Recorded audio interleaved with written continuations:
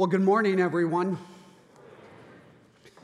For those of you that are taking notes, I want to encourage you to grab your Upside Down Kingdom booklets and turn to page 39. Or if you don't have a booklet and you want to take sermon notes, you can access our Wheaton Bible Church app and just follow some steps there, and you will find a way to take sermon notes as well. And also, both on the app and in the booklets are discussion questions for your life groups, your small groups. I want to encourage you to use those this evening or throughout the week as you meet in your different life groups.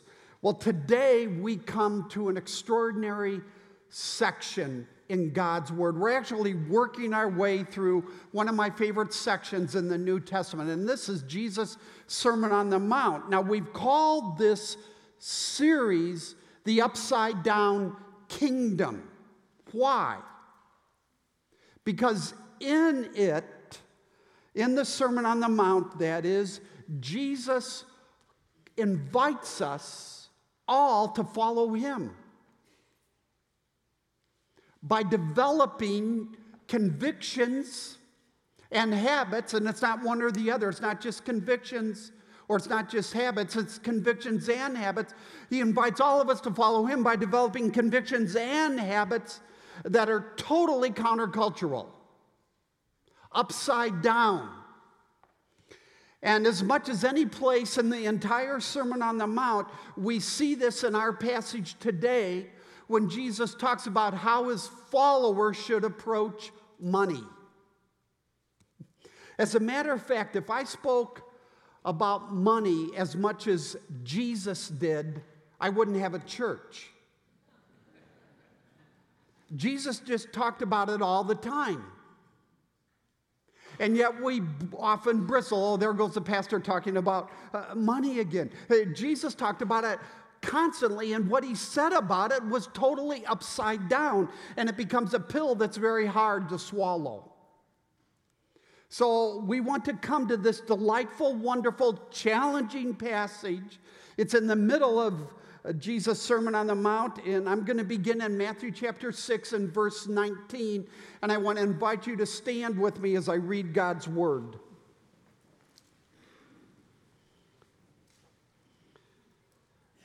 Do not store up for yourselves treasures on earth, where moths and vermin destroy and where thieves break in and steal.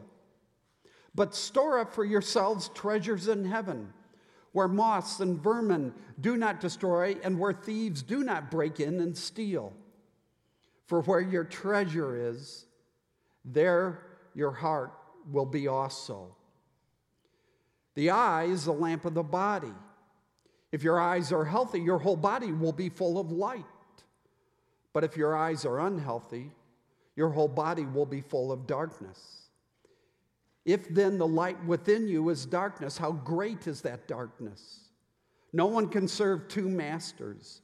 Either you will hate the one and love the other, or you will be devoted to the one and despise the other.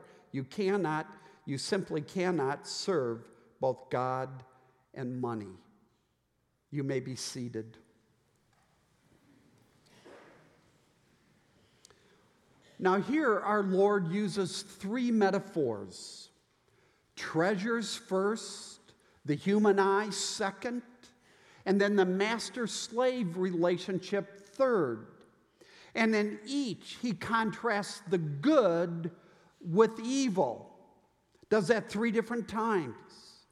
Now what I want to do this morning is I want to go back and forth between these three metaphors. And I want to talk, first of all, about the pursuit of money. Second, the power of money.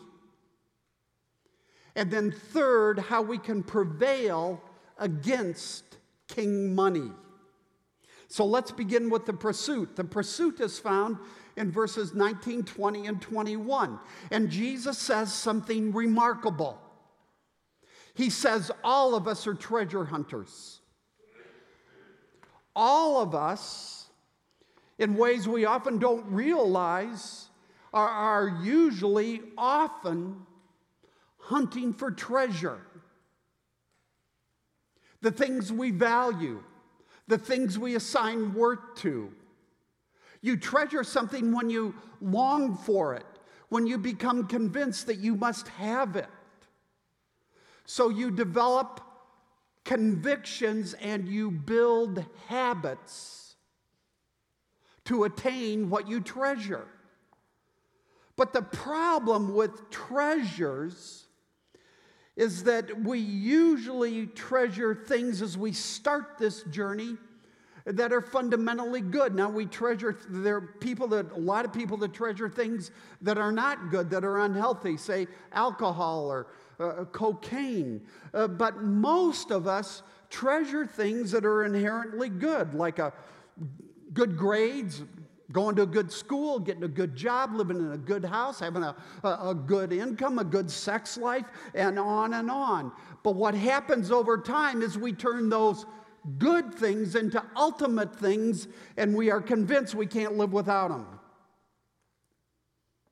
So we think, and this is so unconscious for most of us, we think if only I have this, or I can attain this, or when I have this, or when I attain this, and whatever we fill those blanks in with,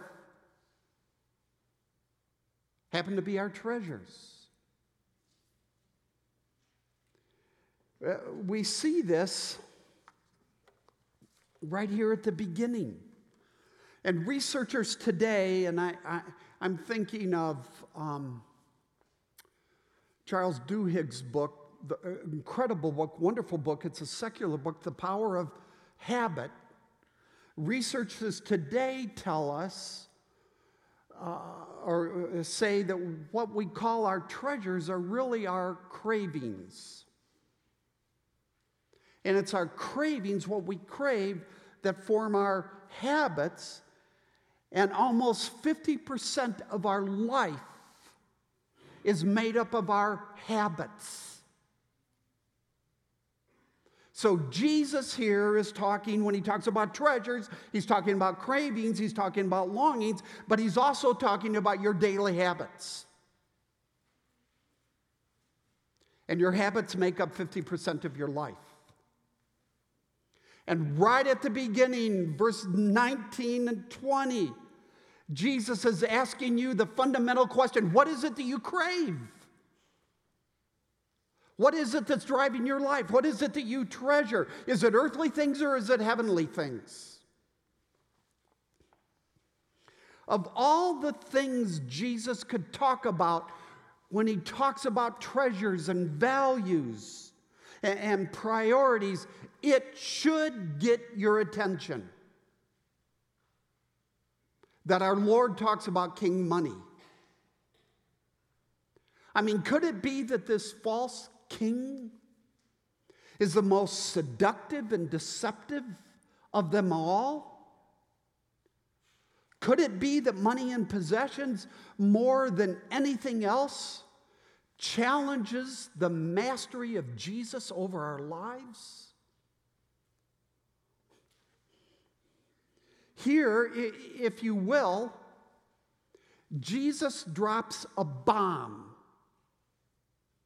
in the middle of our comfortable, self-satisfied lives and challenges us and warns us, be careful what you treasure. Things are not equal, even. So let's go on. That's a little about this pursuit. That's how Jesus begins. Now let me move from the pursuit of money to the power of money. And Jesus tells us here, and there's a lot of powers relative to money, but Jesus here mentions two. And the first power he mentions is it blinds us. Money exercises its power over our lives because it blinds us. And the second is it reveals what controls us. That it blinds us is the point of the second metaphor, the human eye, in verses 22 and 23. Now we've got to root this out, so bear with me for a few minutes. Jesus says at the very beginning of verse 22, the eye is the lamp of the body. So if you are in a room that is full of light, but your eye is bad, your eye is unhealthy, then the room to you will be dark. And as Jesus says, your whole body will be full of darkness. I experienced this of sorts some years ago when I had my first retinal detachment. We were down in Florida. We were barefoot water skiing.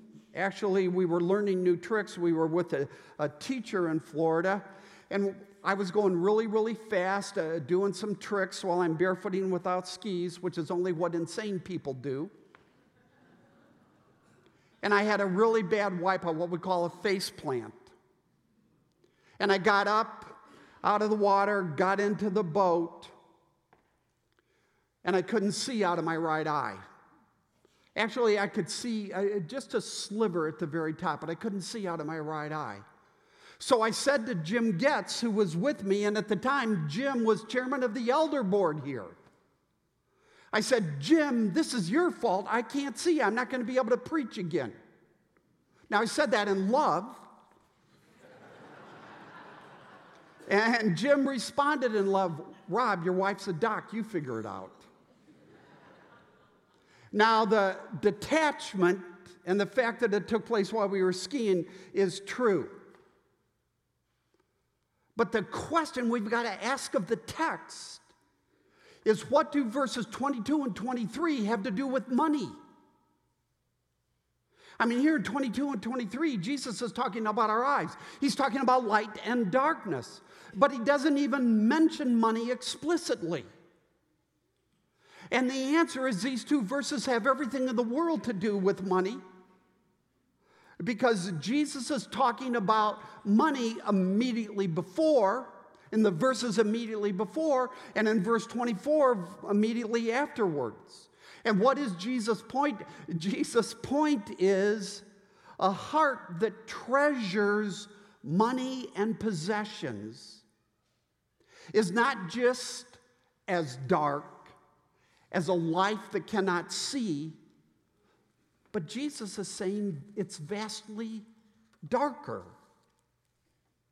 So in verse 23, Jesus says, if the light within you, and by that he means the issues of your heart, what's going on in your heart, what you crave, what you think you must have to be satisfied and happy and fulfilled in life. If that light in you is darkness, how much greater is your spiritual darkness than anyone's physical darkness? The power of money is it blinds you. I mean, you know, for example, when you're angry, you know when you're dishonest. You know when you're lusting. You know when you've committed adultery. Oh, you're not my wife. But you often don't know it when you're greedy. You're unaware of it. And what is greed? Greed is inordinately desiring and depending on money or things. So on this point, I find it fascinating that if you go to Luke chapter 12 and verse 15, let's put this up. Here's what Jesus says. Watch out. Be on your guard against all kinds of greed. Life does not consist in the abundance of possessions. Now notice those first two words, watch out. Jesus never says, watch out about adultery. Jesus says, watch out when it comes to greed. Because money blinds you to its power over your life. It darkens your heart. It makes you selfish. It makes you stingy. It makes you materialistic. And you often don't even know it. So that's why we have this conversation about the eye, your spiritual vision, wedged in the middle of this passage on money. Now let me illustrate this. in a couple of different ways. Let's see if these work. Now, there is nothing wrong with hard work, with making money. There's nothing wrong with making a lot of money. There's nothing wrong with having money or enjoying money. That's not what Jesus is saying. He's talking about when you treasure it. But for example, if you choose a career path solely based on how much money you can make, or you continue to choose one job after another solely based on how much money you can make, and you're never asking yourself the hard questions, questions like, well, how can I best contribute to culture? How can I best use the gifts and abilities God has given me? How can I best align myself with a company that is making a significant contribution to culture? If you're never asking yourself any of those hard questions, then what Jesus is saying is you are living in the darkness and you don't even know it. Or let's talk about lifestyle choices, your purchases, how you spend your money, where your money goes. If your focus is always on more and better, as in clothes and cars and trips and restaurants and keeping up with your friends, if your focus is always on more and better and you're never asking yourself the hard questions of how can I spend less so that I can give more? Am I spending too much? What our Lord is saying is your materialism has darkened your heart and you don't see clearly.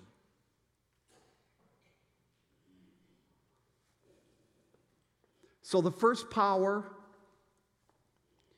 Jesus assigns to money is it blinds us. Watch out!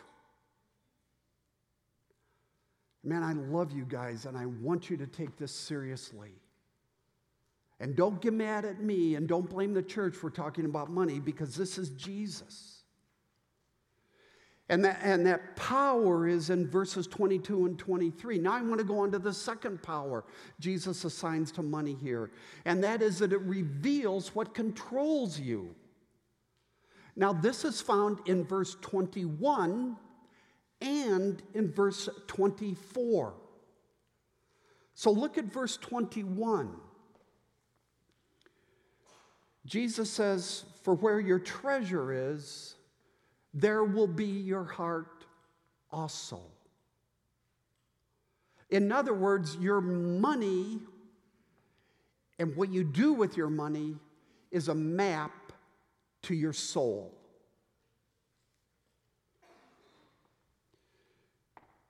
You follow the trail of your money, and it reveals what you treasure.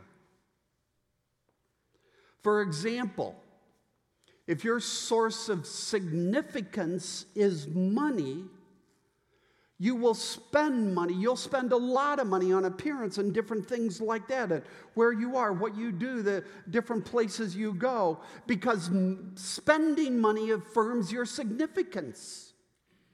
It gains the approval you're seeking. But on the other hand, if instead of the source of significance, if your source of security is money, then you won't spend it. If it's significance, you do. If it's security, you won't. You'll save it. You'll hoard it. And either way, money is still your treasure. Money is still your master, and you still aren't generous.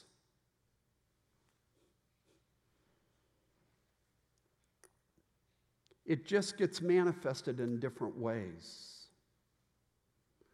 Now, Jesus says the same thing that he has just said in verse 21 in verse 24. Only in verse 24, Jesus says it more strongly. No one can serve two masters. Either you will hate the one and love the other, or you will be devoted to the one and despise the other. You cannot serve both God and money. If you want to know your real master, Look at your debit card, your credit card statements. If you want to know what you rest in, what you tether your worth to, then follow your spending and your saving habits.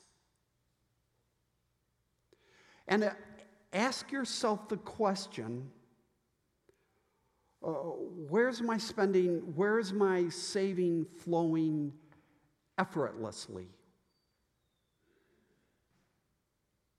Because it's those areas where we spend or we save effortlessly that reveal what we treasure. No, I'm not going to do this. But I'm going to spend a lot on this. Now, let me just say in light of verse 24 also, this needs to be pointed out. If you're an employee, you can have multiple employers. You can work part-time here, you can work part-time there, you can have 2, 3, maybe 4 part-time jobs. But if you are a slave, you can only have one master.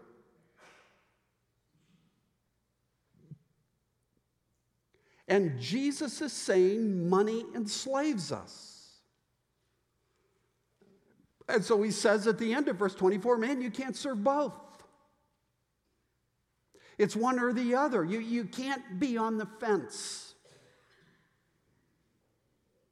And you know, as I'm preparing this, as I'm going through this, I'm thinking one of the things Jesus is calling me to is self-examination. To really think this area through. So let me go on to the third area. This all raises the question, well, how do we prevail against King Money? And by that, I mean, how can we overcome its deceptive downward pull on our lives? And now I want to go back to the beginning. I want to go back to verses 19 and 20. And here Jesus offers us 2 steps, and I'll expand especially on the second. And the first is found in verse 19, where Jesus says, locate your earthly treasures. And by locate, I mean identify. I mean, you think about, what are my earthly treasures? What are the things that I treasure? What are the cravings of my heart? And you name them. And this is a spiritual discipline. But it's relatively easy to do because you're just asking yourself, what do I long for? What are those things that I think that I've got to have? How do I spend my time? How do I spend my money? What does my calendar say? What do my statements say? Are you longing for a performance, a position, possessions? Is it relative to your kids and their behavior, like Steve was talking about just a couple of minutes ago? Your physical fitness? It could be a million different things. But Jesus is giving us a tip. He is saying the way you identify your earthly treasures is that they are always temporary. And that's precisely the point of his warning here. You can't take them with you. So he talks about moths and vermin and thieves. To illustrate this, if you lived in the first century and you were an average citizen, you would possess an inner garment and an outer garment, period. And so if the moths got to it, the loss was significant. If rats and mice got into your meager food storage,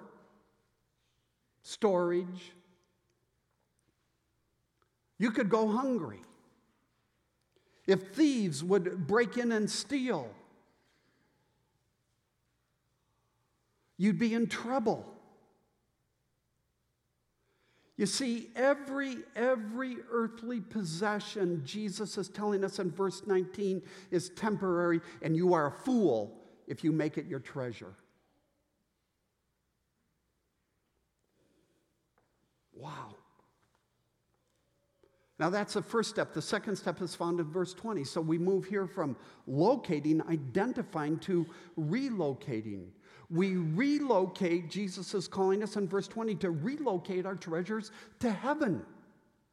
So instead of treasuring temporary things, we treasure eternal things. We treasure Jesus. We treasure his kingdom. We treasure his call and his gifts on our lives that we bring to the marketplace, to our families, to our neighborhoods, to our communities. And we live in light of that understanding that Jesus has called each and every one of us to lift up Christ and to seek the flourishing, the caring of people around us. We treasure people. Those are heavenly things. Now, as I was studying and preparing, I stumbled on a wonderful illustration that kind of gets at this from somebody else. And it's an illustration from The Lord of the Rings, the books and the movies. And one of the main subjects, one of the main storylines in The Lord of the Rings is the ring. And one of the things the ring is often called in The Lord of the Rings is my precious. Now look at these two verses, 19 and 20. Jesus is saying at the center of everyone's soul is something they call my precious. Some things they call my precious. Something we feel we must have to validate our existence or to empower us or to satisfy us so we can live happy lives. And whatever that is your treasure. It's your master. And so Jesus says, be really careful here. Locate and then relocate. And live in light of eternity. So the question is, well, how do we do that? How do I relocate? How do I make Jesus my treasure? And I want you to understand in verse 20, Jesus is saying, look to me. Now, his life hasn't been played out, his suffering, his death, his resurrection, his ascension. But when Jesus is talking about treasures, he is saying, I am the ultimate treasure. So the way we relocate our treasures is by seeing Jesus, fixing our eyes on Jesus, as Hebrews 12, believing in Jesus and continually basking in who Jesus is and what he has done for us. Pastor Tim Keller says, start this way. Think about what Jesus did with his heavenly treasures, his status, his significance, his security in heaven. What did he do? He laid it all aside. Paul says in Philippians 2, he counted it as nothing. And he became a man who was born in an animal trough, who lived a life of chronic homelessness, who was rejected and despised, who suffered, was tortured.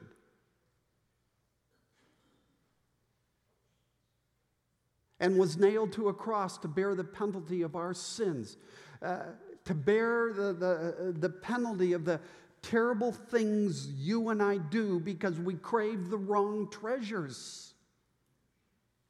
Now let me take this a step further.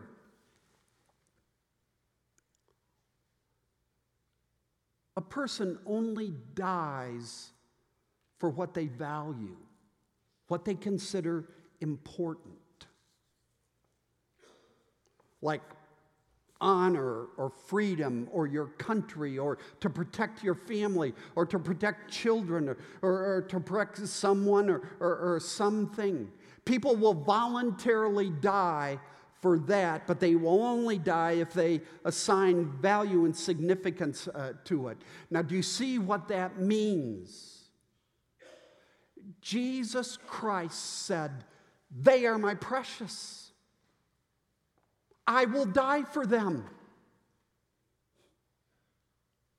If I have them, it'll be worth it." So you go back to Isaiah 53 and verse 11, and we are told this incredible thing that Jesus looks back on his suffering and he's satisfied. Satisfied because Jesus deems us worth all the suffering, the torture, the death. That's how precious you are to Jesus. That's how much Jesus loves you. And when you see this, when you believe this, when you bask in this, this melts your heart and it frees you from the idol of King Money. And then I'll conclude with this. 4 really good things happen. 4 things happen. First, you separate from the crowd. And you continually seek Jesus. So Paul says in Colossians chapter 3 and verse 1, "Since then you have been raised with Christ. Set your heart on the things above where Christ is, seated at the right hand of God."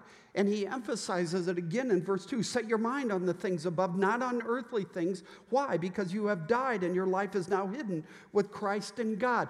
Paul is saying there's 2 ultimate realities that govern your life if you're a believer in Jesus Christ. The first is that you have died with Christ to your sins. The second is that you have been raised in the resurrection of Christ to the newness, to the power of a new life in Jesus Christ. And when those ultimate realities govern your existence, where they're right there in the middle of your radar screen, your computer screen, then you're going to separate from the crowd and you're going to seek Jesus over and above everything else. The second thing, when Christ melts your heart with what he has done for you and how much he values you, then you won't envy rich people or people that have more than you. You just simply won't care. Third, you will respect and care for poor people, for fringe people, the immigrant, the under-resourced, the vulnerable. They will matter to you. You won't ignore them. Because look at what Jesus did for me. And then fourth, you will be generous. In verse 22, the word translated healthy, as in if your eyes are healthy, has a double meaning. First, it means clarity or singleness of purpose, your vision, you're treasuring Jesus. It's Colossians chapter 3. But the second meaning of healthy is you're generous. You're a generous, not a stingy person. You say, "Hey, let me get that. Let me pay for that." Healthy people, gospel-centered people, are generous people. Now you ask, how much? How much should I give to people? How much should I give to the church? Do I give a tithe? Do I give 10%? And I would respond, yes, because for many of you, that'll be a squeeze. But for a number of you, that won't be a squeeze. And you can give so much more. And so hear me in this, friends. The cross of Jesus Christ, the sacrifice of Jesus Christ is the standard, not 10%.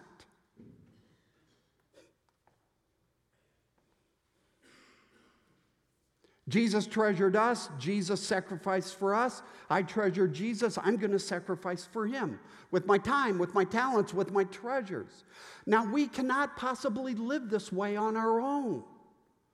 But what I love about this section is that Jesus is saying, to the extent that we see Jesus as precious, we treasure him, and we know that he views us as precious,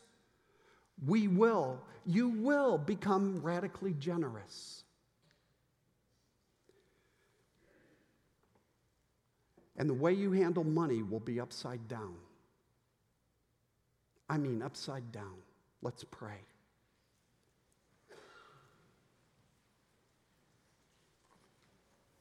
Father, these are strong words, counterintuitive, countercultural. Give us the grace to hear. Amen. Would you stand with me for our benediction?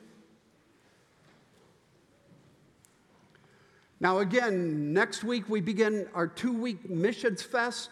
We are not going to be in here next week. We're all going to be together in the main auditorium for both next Sunday and the following Sunday. Next Sunday, Wheaton College's Ed Stetzer will be the speaker, and the Wheaton College Gospel Choir will lead us in worship. Now, Father, we praise you for the gift, the sacrifice of Jesus. As we go into culture and live our lives before others, give us the grace to seek you, to set our minds and our hearts on you. And all God's people said, amen.